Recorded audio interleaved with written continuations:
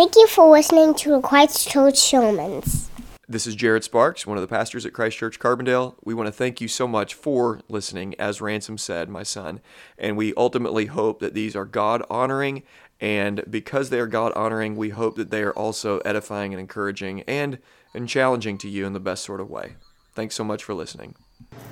Ecclesiastes 5, through verse 20. Sermon title is How to Enjoy Wealth and Possessions. We also have a sub-sermon in this passage today based on the breakdown of the text. And so it's going to be a little bit interesting as we work through this passage together. But before we even read, let's pray and ask for the Lord's help and trust fully that He will give it. Lord, we thank You for the fact that we know as Your people that when we pray, when we gather together, we're not here alone. Holy Spirit, You're at work in our lives, in our minds, in our hearts, and then collectively as this church, as this assembly. You're working here this morning. Lord, we ask for Your leadership. We ask for help. We pray that You'd help me to preach faithfully and that You would sharpen us, that You would change us, that You would chisel away anything that needs to be chiseled away in our life by Your word. Sanctify us with Your word this morning. Glorify Yourself. We thank You for the churches that are gathered throughout the city. We ask for protection, and also, God, we ask that You would send revival in this city. We pray that darkness would be pushed back, and that more and more people would bow their knee to You, Jesus. That they would repent of their sins and trust in You. That more and more people would want to live their lives in obedience to Your word. And then, God, we pray for these churches in California that are facing serious ramifications in this country, in our day. We probably never thought we would see something like this. But God, I pray for protection. And I pray for boldness. I pray that these parishioners there, that these members, church members, would not be afraid. I pray for boldness from pastors to stand against the tyrannical government in California. I pray that they would stand, and I pray that more and more churches wouldn't just say, oh, it's no big deal, comply. I pray that they would stand firm because Your word calls them to. And that You would give them boldness. And You would help them not care what the world thinks, but care more about what You think.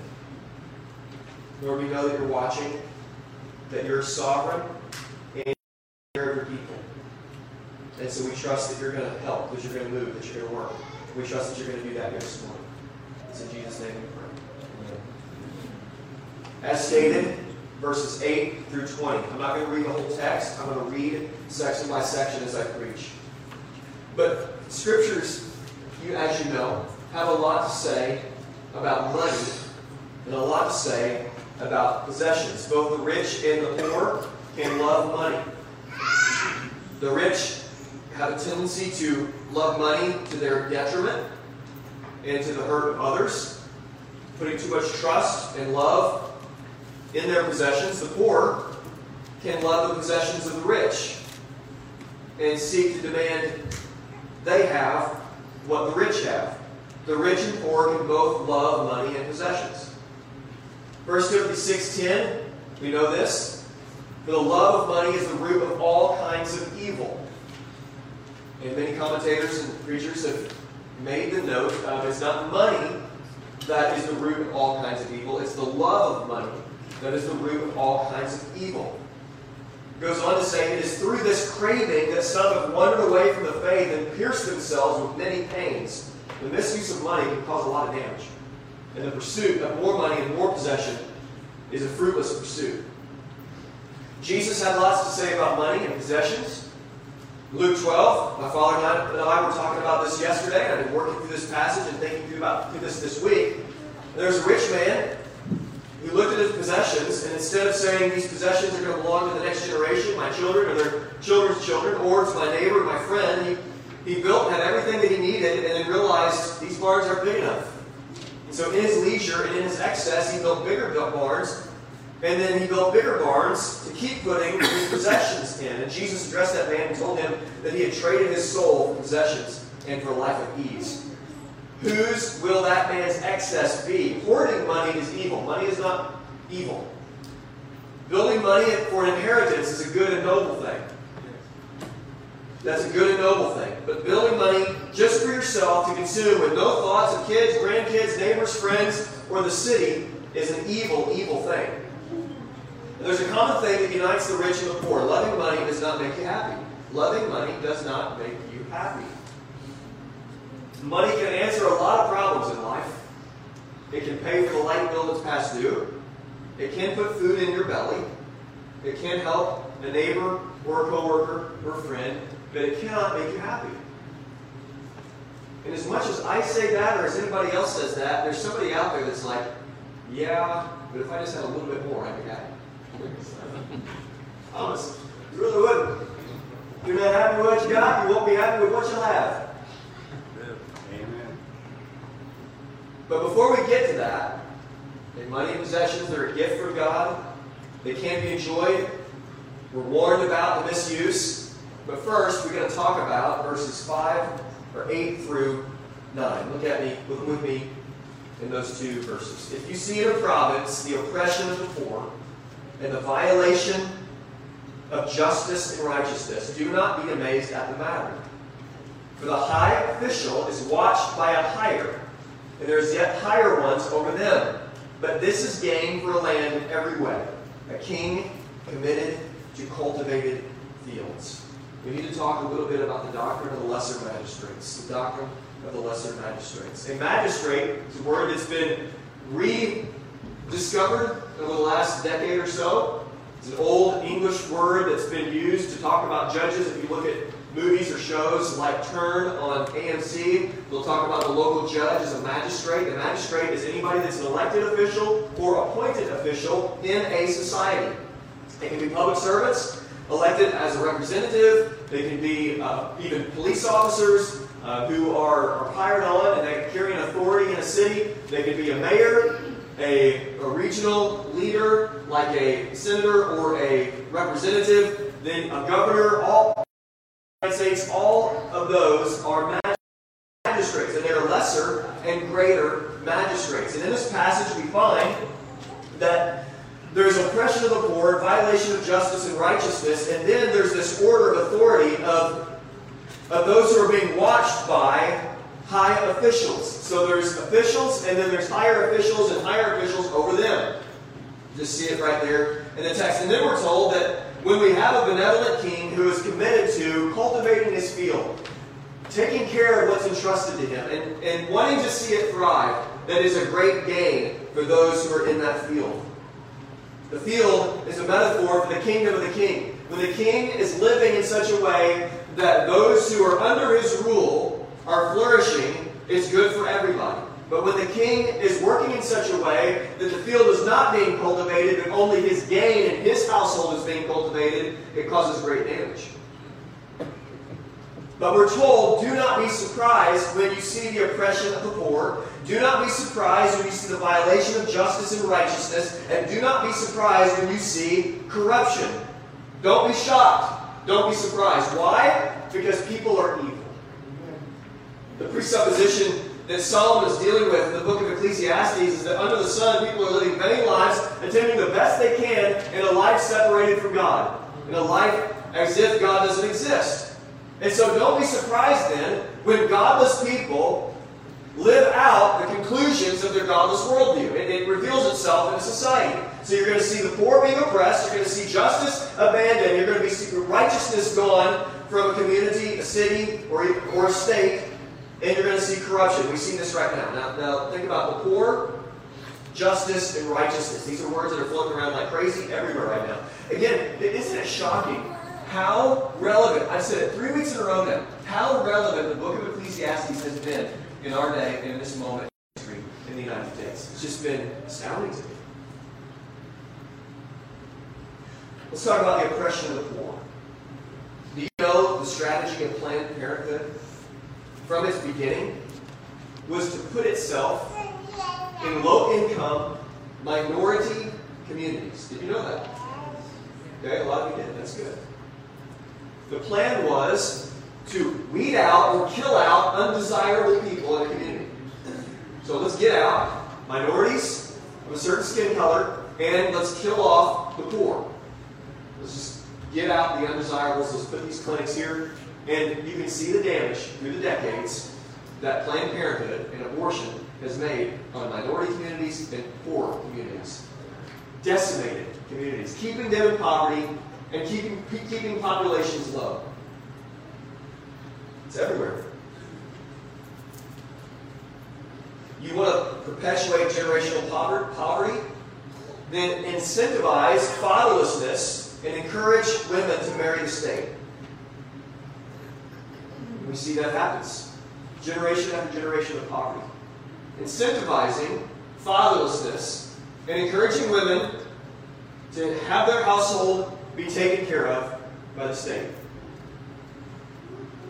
Not all of those things are necessarily bad, but in a large scale, what we see when fatherless homes are perpetuated generation after generation is the havoc that we see on the streets, not just in Chicago, but not just Portland. This is fatherlessness. It's fatherlessness.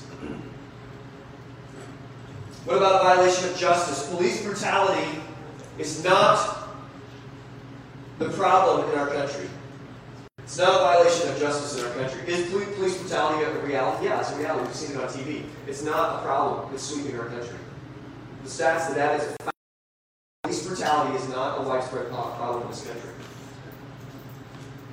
People will say otherwise. It's a fact. It is not an issue. You can look at the statistics and find how many unarmed black men or white men were killed, and compare that to how many police officers are killed by civilians. And every single year, more police officers are killed by civilians than are civilians by police officers. You want to hear about a violation of justice? Let's talk abortion again. Legalized murder has been around for a very long time. In 1973, even at the Supreme Court level with Roe v. Wade, even though that is not a law, it's a conclusion that the Supreme Court came to. Murder has been happening among the most vulnerable in our society. Serial killers are in our midst, and they're doing it legally. Serial killers are in our midst. And they're making millions. You're talking about the abandonment of justice in a society. Same people supporting abortion are telling people who don't wear masks that they're evil villains against the state as they celebrate the murder of millions of babies. As John MacArthur says, as if they're taking the moral high ground here. Children are being murdered. And any politician who claims to care about life during COVID-19 but supports abortion is an absolute liar. Amen.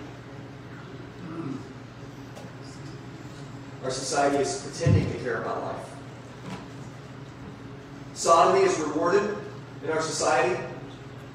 Joe Biden recently came out and said transgender rights are the civil rights battle of our day.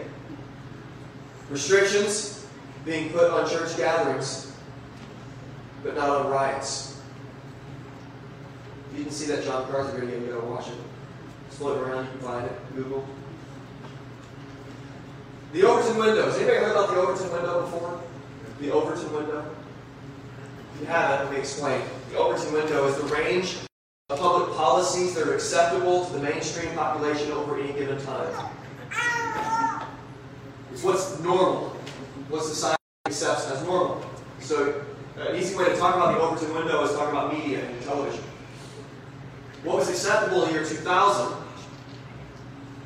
was wicked compared to what was acceptable in 1990.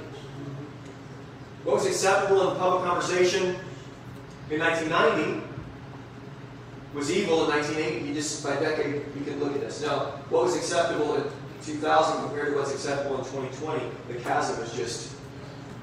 If you took Christians out of 2020 and just kind of picked them up and put them, or 2000 and picked them up and put them in 2020, they would have behaved differently in 2000. They would have taken things more serious than they did. We would have. I would have. Because you would have taken the year 2000 people and put them in the year 2020, and they would have been looking around, watching TV, and what's this thing called Facebook and Twitter, and they would be looking at it and be like, what in the world is happening? The Overton window, what's normalized in a society. 2020 goes down as the year where common sense becomes radical. Just be a commonsensical person in our day-to-day and see what people say to you. Just approach difficulties and problems with common sense. Try to have a conversation. People disagree with conversation, or you disagree with somebody. Just speak with common sense and see how far they get you. It's just astounding Seems like there's secret knowledge that everybody has. There's a conversation going on with my peers, my coworkers, men that I love and follow and listen to over the years. And as I hear them talk about what's happening, it's like I need to get the earplugs out and think like, wait a minute, what's going on? What is this secret thing what are you seeing that everybody else, has anybody just thought like, what am I not getting here?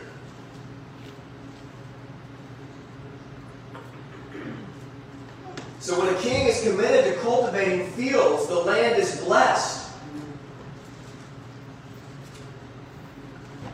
And leaders elected or appointed, or kings if we live in a monarchy, they have an obligation from God to cultivate the fields they serve. And each of these authorities are watched by a higher authority. We're going to turn quickly to Romans 13 and look at this, and then we're going to get into our text. Again, I said this is kind of a two-part sermon. It's almost like a sermon within a sermon. We're going to get to the proper enjoyment of wealth and possessions here in a second. But this is the way the text goes. It's kind of like it's just there. It could have been a sermon in and of itself, but when it's there, we don't want to avoid it. I just decided to put them both together and then trusted that you can handle looking at both of these ideas together. Romans 13, I want to look at 1 through 5. Let me just read it. Let every person be subject to the governing authorities, for there is no authority except from God, and those that exist have been instituted by God. Therefore, whoever resists the authorities resists what God has appointed, and those who resist will incur judgment. For rulers are not a terror for good conduct, but to bad. When you have no fear of the one who is in authority, then do what is good, and you will receive his approval. For he is God's servant for your good. But if you do wrong, be afraid, for he does not bear the sword in vain. For he is a servant of God, an avenger who carries out God's wrath on the evildoer. Therefore, one must be subject, not only to avoid God's wrath, but also for the sake of conscience. This has been the central debate of everything that's been going on and how the church can conduct themselves in light of what the state has been doing and the federal government has been doing over the last several months. This is the epicenter where Christians have really wrestled through this in 1 Peter chapter 2 and legitimately coming to different conclusions. But I want to note a couple things in this text. One, when rulers start terrorizing good conduct and favoring bad conduct, they are not doing the work of God. We're told here that they are God's appointed means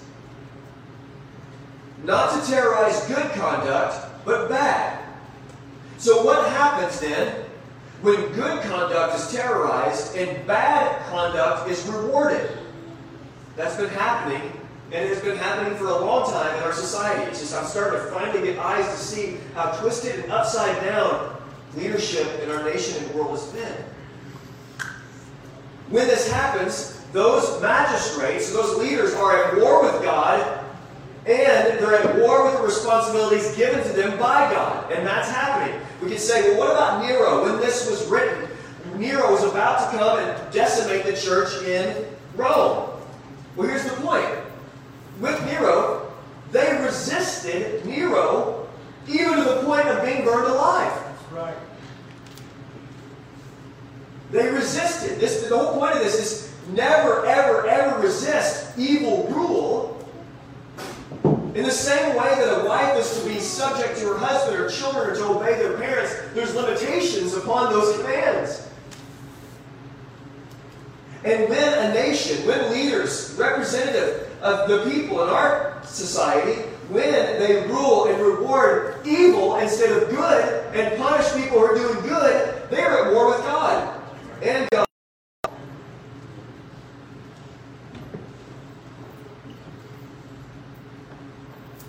There are commands to rulers here in Romans 13, 1 through 5. There are commands to rulers. Rulers are to know right and wrong according to God's standards. They are to know what to punish and what to reward. They're to punish bad conduct, not good conduct. Magistrates have an obligation from lesser to greater to honor God with their authority.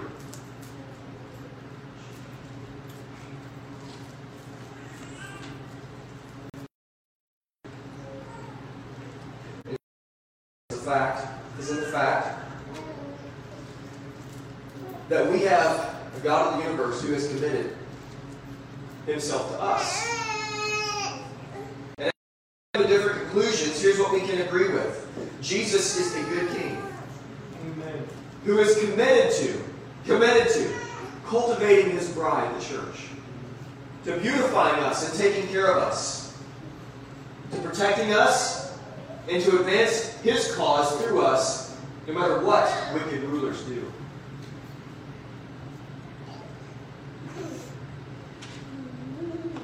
I don't know what the future holds in our city or our state, but I know what long term is going to happen.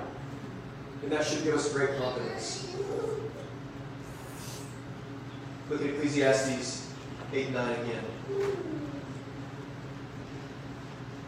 Do not be amazed at the matter, for the high official is watched by a higher, and there are yet higher ones over them.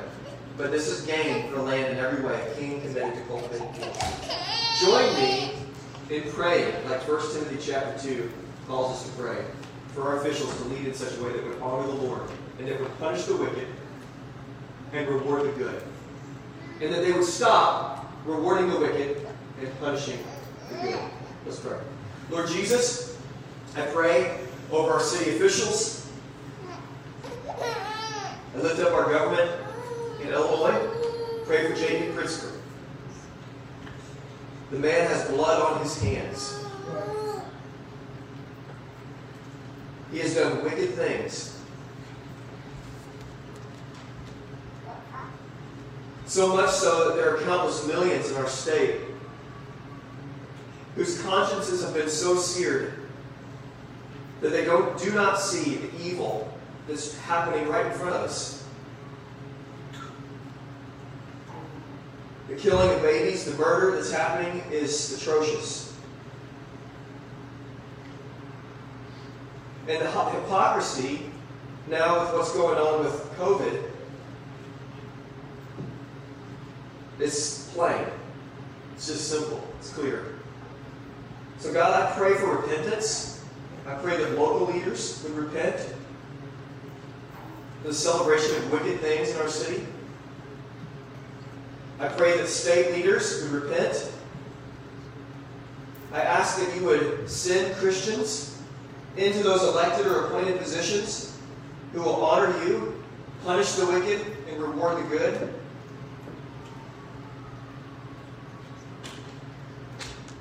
We pray for President Trump.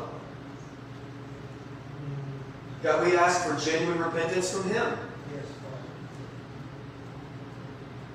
Thank you for all the good that you have done through him in spite of him. And whoever's elected in the fall, we're going to honor them, and we're going to pray for them also.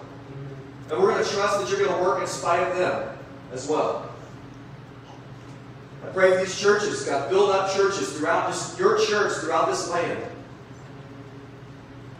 To walk in our civic responsibilities as you call us to.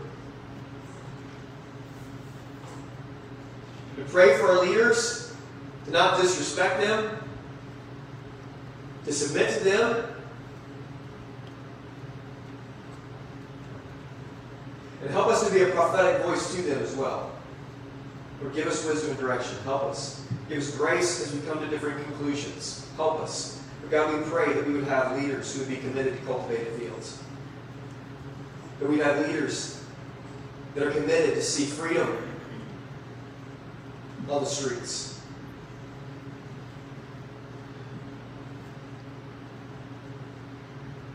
Help us as we continue on through this text. It's in Jesus' name we pray. Amen. Verse 10.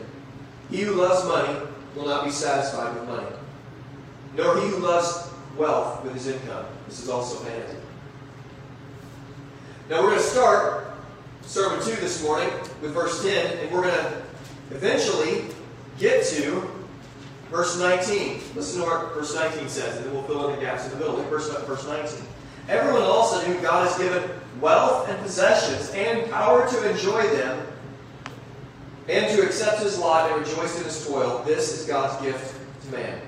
Or this is the gift of God. So we start with the problem. If you love money and you love possessions, you will not be satisfied with money or those possessions. It's vanity. There's a love problem. And if you look at your life, you can see this as you look down at your life. There's times that you've had more money and less money. If you fall in love with money, you'll never have enough. It never comes through for you the way that you want it to come through for you. That's why if you ask anybody, would you be if you just made $15,000 more a year, would that be the answer to your problems? Everybody's like, $15,000 a year raise, yeah, that pretty much would answer all my problems. But no matter what scale you ask somebody who makes $150,000 if they make $15,000 more, that would be really helpful. But it's all the thought is always if I just had a little bit more, I'd be a little bit better off, and I'd be a little bit more happy. And we're told if you love money and love wealth, you're not going to be satisfied with it. Loving riches will never get a man what he wants. Never get a man happiness. It's the devil's lie, and it's so appealing. It's the fruit that's always dangled right out in front. More money, more money. And as the rapper said one time, more money, more problems. I quoted a country music singer last week, so I had to quote a rapper this week. I guess I didn't have to. It's so appealing. Money. Verse 11. When goods increase, they increase who eat them. And what advantage has their owner but to see them with his eyes? Sweet is the sleep of a laborer, when he eats little or much, but the full stomach of the rich will not let him sleep. Antoine Walker was a basketball player. He played for the Celtics. He played basketball at the University of Kentucky. He got drafted. And he had a pretty good career, pretty successful career. I think he played 12 or 13 seasons, had a sharp decline. But over his career, he made $108 million. $108 million just playing basketball. It doesn't include all the other things that come with being a professional athlete. $108 million in his playing career. His goods increased, and those who ate with him increased. But what advantage did he have but to see them with his own eyes? Here's a really good metaphor here. In his life, right after his playing career, he lost it all. All $108 million is gone. It was a matter of a year or two after playing in the NBA. $108 million. You kind of think, how could I spend $108 million? Apparently there's ways to spend $108 million. He said that he was supporting during that time 30 people financially. And he said during that time he's now debt-free, by the way. He paid off his debts, and he, since 2013, has been debt-free and working to help other people not make the same mistakes that he made. But he said he was like a personal ATM. All these 30 people would come to him, and he would bankroll them. 30 people, just whatever you want. Buy houses, cars, vacations, you name it. He would just come, and his goods increased. And exactly what Solomon is saying here, what advantage has their only owner but to see them with their eyes? He saw them take his money and go do some things, and he saw all of his money go away. But in verse 12, the contrast to this is that the laborer, on the other hand, he sleeps well. With little or much food, he's worked hard, and he's going to sleep well. The rich has the full stomach and doesn't sleep well. And again, the rich here, we can say the rich is a person who loves money. There are other rich people in the Scriptures who don't love money. They love God, and so they know how to use money. They know how money is a gift from God and is a tool. But this particular rich person cannot sleep. The stomach is full, and he's watched all his earnings with his own eyes walk away. When you love money, you think it will never leave you, but it leaves you. It'll leave you. It cannot get you what you want. Riches can cause a lot of pain. That's what verse 13 says. Look with me again. There's grievous evil that I've seen under the sun. Riches were kept by their owner to his hurt. Riches kept by his owner, by their owner to his hurt. Riches kept by a man can easily hurt that man. He can hurt himself with it. Not just physically, emotionally, spiritually. And the promise of money is always going to bring pain if you love it. It does the opposite of what it promises to do. You know, money comes with promises. There's always strings attached. There was a man, when I was working construction, I was running around chasing hail damage, and I was overseeing this roof being put on by the crew. And the man who was getting his roof redone owned 2 houses. And in the 80s, he won $73 million in the lottery. $73 million. A lot of money. less than 108, but still. I mean, a lot of money, right? I think we could probably do pretty good with $73 million. This man rolled up, stained, nasty, black sweatpants, no shirt on, it was like it was a TV character. He had a fur coat on, holding a little dog. Looked like he hadn't showered in days. He comes out on a decked out golf cart with rims on it. And comes up, opens his garage, and it's full of cars. Mercedes-Benz, Audis, flat tires. Hadn't been started in years. Just wanted to show me the garage full of stuff. There's these whippets, these drugs that people used to do, that people used to take these whippets, these things, and they were all over his, just druggy. He won $73 million. This man was absolutely miserable. Stoned out. He was very sad. It does the opposite of what we think it will do. Money will provide me a life where I can just have fun and have buddies and buy stuff. Then you become a man who's all alone with a dog, wearing stained sweatpants. Look at verse 14 and 16. Think about any other rich people who destroy lives with their riches. Those riches were lost in a bad venture, and he's a father of a son, but he has nothing in his hand. As he came from his mother's womb, he shall go again, naked as he came, and take nothing for his toil that he may carry away in his hand. This is also a grievous evil. Just as he came, so shall he go. And what gain is there to him who toils for the wind? There's stories of people who have riches and don't think they need anybody, and the man or woman who thinks they don't need anybody is the man or woman who eventually has nobody. That's the wicked thing about so much independence, that you think I can do this myself and don't need anybody else to help. Eventually, you won't have anybody else to help.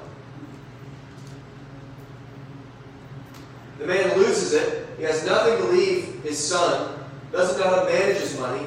And it turns out so sad. There's sadness. This man came into the world naked, will leave the world naked and alone. He just feels sorry. Verse 17, he eats in darkness, vexation, sickness, and anger. Look at verse 17. Moreover, all the days of his life he eats with darkness, and much vexation, and sickness, and anger. Does anybody want that life? The end of loving money. If you have the ability to get money, and there are certain people who know how to get money out of a rock. You start with a rock, and somehow they trade it on Craigslist or the internet, and they end up with a brand new BMW. There are some people who can just turn a minor investment into a major reward. There are people who are just so gifted with making money. But if you love it, if your heart goes after it, there's only sadness on the other end. Money will decimate people if you love it. But there's a better way. There is a better way. And what happens sometimes in evangelical circles, and what's happened in my history, is forgot the nuance that it's not money that's the root of all evil, it's the love of money. And we can villainize money, villainize wealth, villainize possessions, and pull a mallet out every Christmas and make Christians feel guilty for buying their children gifts. Consumers. My goodness, how many years I got caught up in just, instead of encouraging people to enjoy the gifts God's given them, making people feel guilty for it. Give to others, give to others. Absolutely give to others. Oh my goodness, give to your children and to your grandchildren. You don't have to spoil them. There needs to be a culture in your home of giving to others outside your home as well. But money and wealth, possessions, they're not evil in and of themselves. But if you love them, that's the road you don't want to go down. Look at verse 18. There's such a better way. Behold, what I have seen to be good and fitting is to eat and drink, and to find enjoyment in the toil with which one toils under the sun, for the few days of his life that God has given him. But this is his lot. Everyone also, to whom God has given wealth and possessions and power to enjoy them, and to accept his lot, and rejoice in his toil. This is God's gift. This is the gift of God. Eat and drink and find enjoyment while you live your life. Again, this is Solomon the preacher, and he's given us so much insight. Sometimes Solomon is reflecting back on his days and the futility of philosophy without God.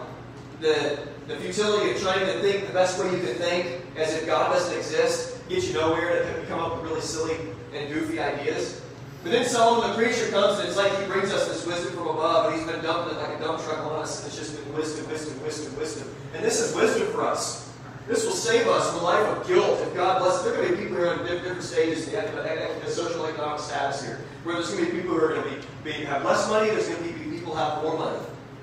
We have a tendency, even in Tim Keller just came out with this big article about a critique of godless ideas of justice, and he didn't do a very good job, even though everybody's saying he did, in giving his critique. But there's going to be this idea to elevate the poor, and people are going to say, well, look, the Bible has this ideal, just makes the poor this elevated status in the Scriptures, as if we should always just feel sorry if we have money, or if we're rich in some way, and want to be poor, like the people in the Bible that Jesus associated with. And yes, there's elements of truth in that. There absolutely, Jesus didn't have a home, for goodness sake. He shouldn't be running around thinking everybody that doesn't have a lot of money because they've lived life really terrible. A lot of times that is the case. But we shouldn't idolize the poor, and we shouldn't idolize the rich. In the Scriptures, this is a morally neutral thing here. And money can be used, just like anything else, in positive and negative ways. It's just like power needs to be wielded. It's just like sex. It needs to be done the way God says it needs to be done. It's just like any other thing that we see in our life. How can I use this properly? How can I not misuse this? And Solomon's given us wisdom. Here's how you can live your life wisely. All the days that God has given you, with the toil that's in it, there's still a recognition that there's going to be toil. You're going to live your life and have joy all the days of your life. You're still going to have thorns and thistles. It's still going to be hard. You're still going to have difficult days. But difficult days don't mean days. And so he tells us, find enjoyment while you live your life. Be happy. Be happy. Then I got a question. How can I be happy? Look at verse 19 again. It's given from above the sun. 19 again. Everyone to whom God has given wealth and possessions. Let's just stop. Where do wealth and possessions come from? God. God. That's clear. If you have wealth and possessions, it's a gift from God. Is it true that the enemy can give things to us that are not good for us, that he can bless us with wealth and possessions, shooting his arrows and leading our heart astray? Yeah, if you love money, the devil loves to tempt people in the way the devil tempts people. But if you're a Christian, you love the Lord, and you have wealth and possessions, those are gifts from God. Amen. It didn't come from exploiting others. It came directly from the hands of God. And it says that God gives them power to enjoy them. Let me ask you this. If you enjoy wealth and possessions, is that wrong? It's not. If God's given it to you, by the grace of God, enjoy it. Don't love it. Enjoy it. It hasn't earned your love. God has.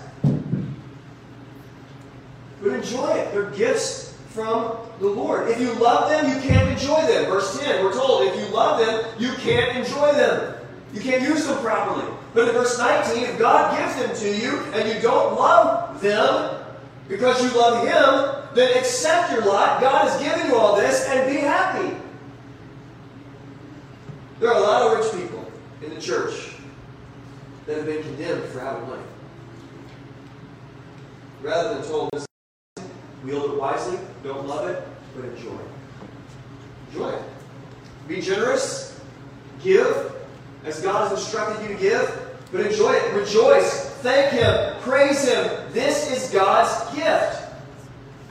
And I want to appeal to you today to not fall in love with wealth and possessions. Love God. Thank Him for those blessings, and see how big of a difference that is. Loving wealth and possessions is evil, and it leads to all kinds of evil. But wealth and possessions can be very much enjoyed. and we should enjoy them. In verse 20. For he will not much remember the days of his life, because God keeps him occupied with joy in his heart. I love this. Solomon's saying, hey, listen, you talk to a saint, you talk to an old Christian, who walked with the Lord for a long time, and you'll find it. There's crotchety ones out there. There's miser Christians out there. And they want to sit down and tell you how terrible their life has been. But that's not right. That's sin. Life's hard. Yep. But when I'm an old man, and I'm sitting down talking about my life, I'm not going to spend a ton of time talking about what's going on with my dad. But I am going to talk about the joy that God has given me decade on end. And my children, and one day, by God's grace, if I get to live that long with my grandkids. To think about all that God has done in our midst as the people of God in the church. To think about, we got to see so many people baptized. Here's what I'm so excited about through the decades, friends. Every pastor that's been a pastor for a long period of time will tell you that there's some seasons, it was just unexplainable, that God did this precious move, and I'll remember my life. There's other seasons where it feels like a decade of just kind of plugging along, being faithful. It doesn't feel like there's a lot of growth. It doesn't seem like there's a lot of people meeting Jesus. But you know what we're going to see? We've seen some of this through the years. We're going to see this as we live life together, as we follow the Lord together. We're going to see seasons and windows where God works in this special way, and it's going to be so precious. And you know what? I cannot wait to be an old man and tell people about the Word of God. Can't wait to tell them what He's done in my marriage as we continue to love each other down through the years, 10 years strong. We hope to live a very long life. God gives us that. And enjoy marriage. Not just get through marriage. Not just fight through marriage. Life drags on and on for some people, and it never gets better. And they'll tell you about it. But for the Christian, joy is the way of life. This is what verse 20 says. For he will not much remember the days of his life, because God keeps him occupied with joy in his heart. And in context with the previous verse about rejoicing in his toil, it's not saying that he's not going to remember any of his life. It's saying that he's not going to remember the toil of his life. That the primary marker of his life is not going to be the thorns and the thistles and the attacks from the enemy. It's not going to be the providential difficulties that produce me like fire, like gold is produced in fire. It's going to be looking at the providence of God in our life, and it's going to be thinking about all that God has done and the joy that I've got to experience in this life. It's the old man or woman walked with the Lord who looks back with a smile, tips their hat, and just say, God has been faithful. Like David, I've been young and I've been old, but I have never seen the righteous forsaken. The difficult times are not even remembered. Find joy. Fight for joy. This is a mark of the church. We're a happy people. Our sins are forgiven, and God's happy with us. Amen. We don't have the guilt and condemnation that the world has, suppresses, and acts like isn't there. God of the universe is our Heavenly Father. For goodness sake, be happy. Right. If not in this moment, if not for your whole life, and I realize that there are difficulties at a mental level and chemical level that people deal with depression and anxiety. But my goodness, friends, let us be authentically happy in our life. If God gives you something, don't love it, but enjoy it as a gift from His hand.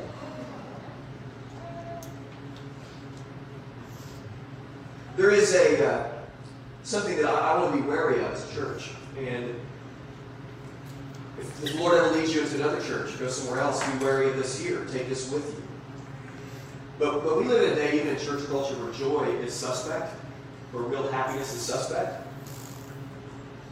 Depression and sadness, for some reason, it's almost like it's popular in some Christian circles. And it's paired with this word authenticity. So, just be real, man. Tell us how angry and unhappy you really are. Just be real. You've been there in small groups before. And we want to be real. We don't be a bunch of fake Stepford wives people walking around just acting like everything's okay. It's not. We want to be honest. We want to be able to encourage and help one another. But I don't want joy, true happiness. True happiness. And those are synonyms in my, if you don't know. Joy and happiness to me are the exact same thing because both are the exact same thing. Let us not be subject or suspect of joy and happiness in our midst. Let's not buy the lie that every Christian is secretly sad and depressed like the rest of the world.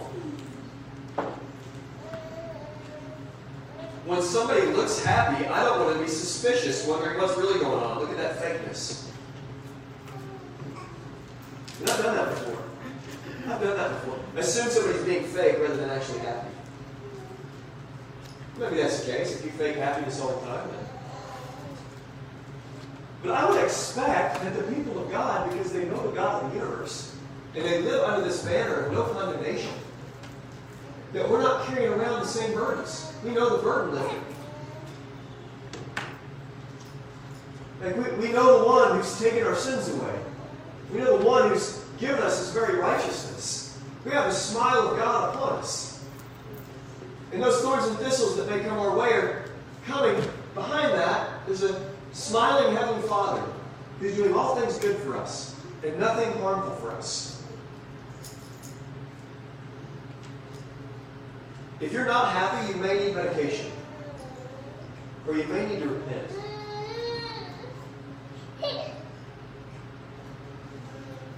You got to pray through that. I will risk. I don't want you to feel condemned. But fight for joy. Fight for it. Get back to the basics of the cross of Christ. Christ for you. If you struggle with finding joy and enjoying wealth and possessions, the things that God has given you, go back to the primary thing God has given you, spiritual life. Amen. Think about what God has done for you in Christ Jesus. Dwell there. Stay there until happiness returns. Don't go anywhere else. God, thank you for saving me. Thank you. I know how much I sinned against you, and you came to me as a son. You brought me in as your son. God, thank you for your kindness to me. I walked in rebellion. But that didn't turn you away from me. You kept going. And you kept going. And you kept going. You have Jesus, and Jesus has you. That is enough. And it's enough. And there is not enough time in the way. There's not enough time in the day to be sad when you know your sins are forgiven. When you know Jesus, when you have that joy, you can enjoy your wealth and possessions. Friends, we live in a rich nation. Blessed nation. Blessed. When you go home today, thank God for it. Enjoy your home. God, thank you. When you get in your car today, it's raining outside. You're not wet. You're not riding a horse and buggy. There's a lot of people in Southern Illinois riding a horse and buggy that are a lot happier than people driving a Rolls Royce. Enjoy what God's given you. You take a bite of food today. Don't love it. Don't worship it. But thank God for it. Friends, there's a way to enjoy wealth and possessions when you don't love. Let's pray. Lord Jesus, we thank you for your grace.